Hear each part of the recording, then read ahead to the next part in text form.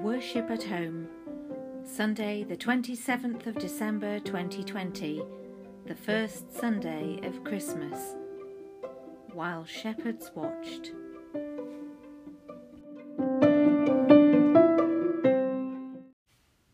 Our Bible reading is from the Gospel of Luke, chapter 2, verses 15 to 21.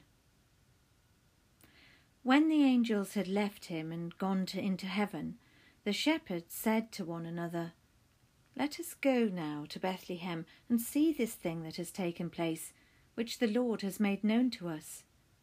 So they went with haste and found Mary and Joseph and the child lying in the manger. When they saw this, they made known what had been told them about this child, and all who heard it were amazed at what the shepherds told them. But Mary treasured all these words and pondered them in her heart. The shepherds returned, glorifying and praising God for all they had heard and seen, as it had been told them. After 8 days had passed, it was time to circumcise the child, and he was called Jesus, the name given by the angel before he was conceived in the womb. This is the word of the Lord. Thanks be to God.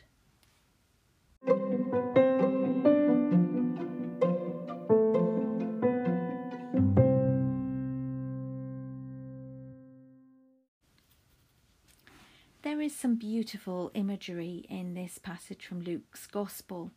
We see so many pictures of the Nativity, modern and classical, but sometimes we forget that there was noise.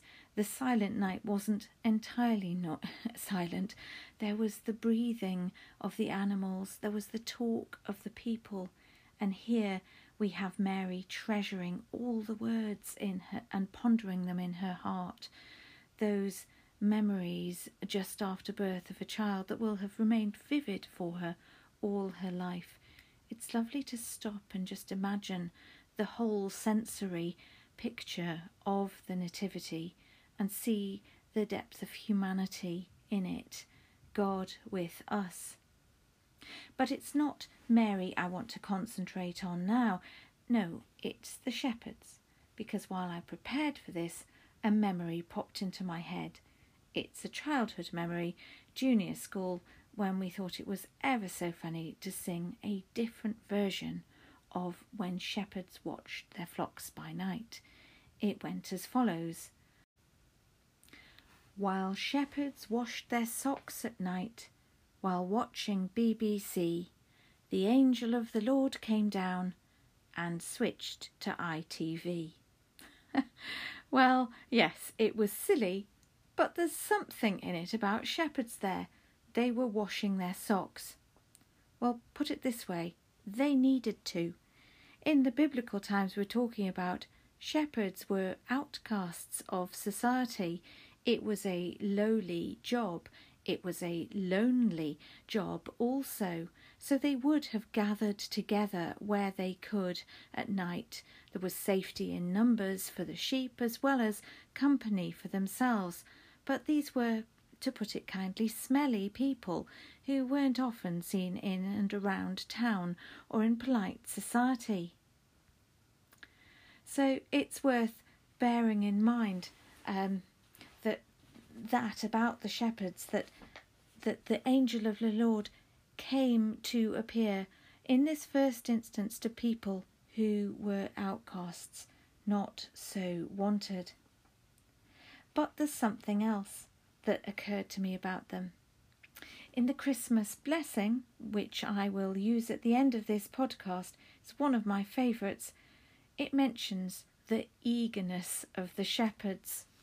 It's a lovely sentiment, but I don't think it's terribly biblical, albeit a nice blessing, because our Bible reading as it's set for today misses out verse 9, when the angel of the Lord appeared to them and shone around, and they were terrified, we are told.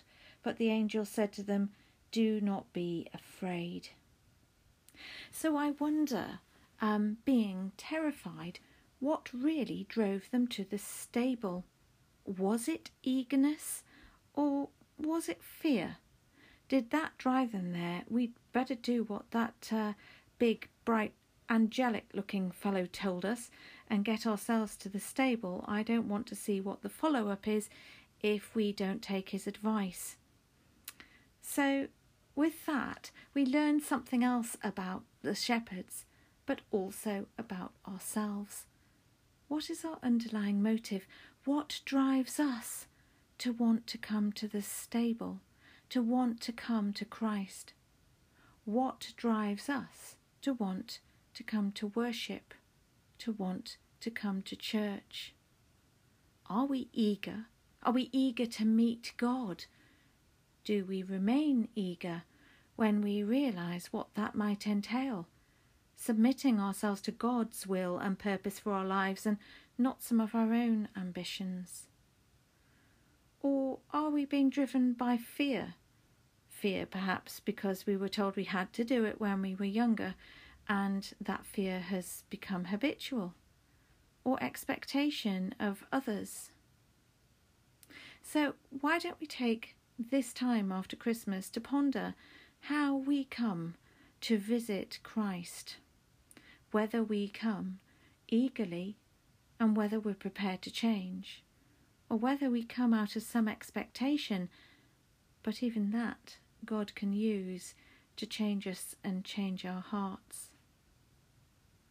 Wherever you are now and however you are, I pray that you are coming to meet the Christ child with all the hope and wonder that this season can bring.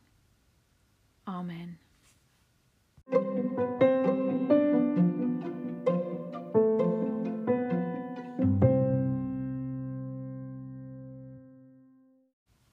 So we come to a time of prayer, and as the shepherds went away glorifying and praising God, so is our response to faithful God, glorify your name.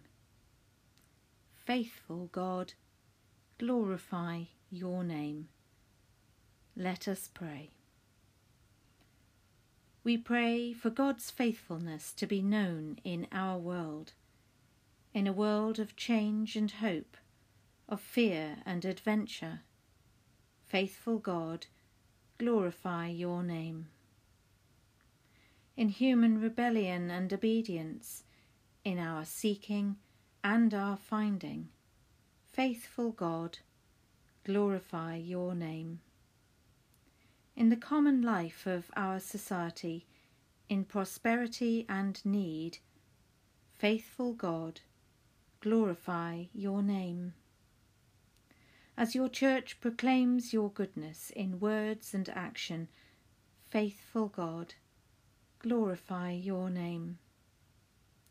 In our times of joy, in our days of sorrow, faithful God, glorify your name. In our strength and triumphs, in our weakness and at our death, faithful God, glorify your name. In your saints in glory and on the day of Christ's coming, faithful God, glorify your name. This we pray in the name of Jesus Christ and in the power of the Spirit. Amen. And the collect for the first Sunday of Christmas. God in Trinity, eternal unity of perfect love, gather the nations to be one family and draw us into your holy life through the birth of Emmanuel, our Lord Jesus Christ. Amen. And so we pray together the words that our Saviour taught us. Our Father, who art in heaven, hallowed be thy name. Thy kingdom come, thy will be done, on earth as it is in heaven. Give us this day our daily bread. Forgive us our trespasses, as we forgive those who trespass against us. Lead us not into temptation, but deliver us from evil.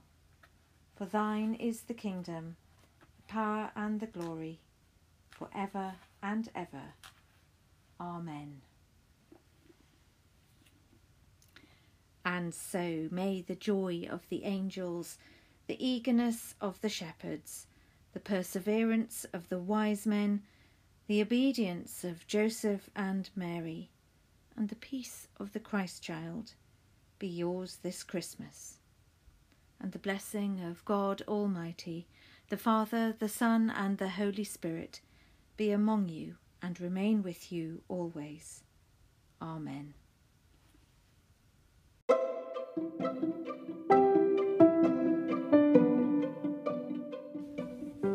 Thank you for joining me for Worship at Home on this first Sunday of our Christmas season. I wish you peace and joy this Christmas.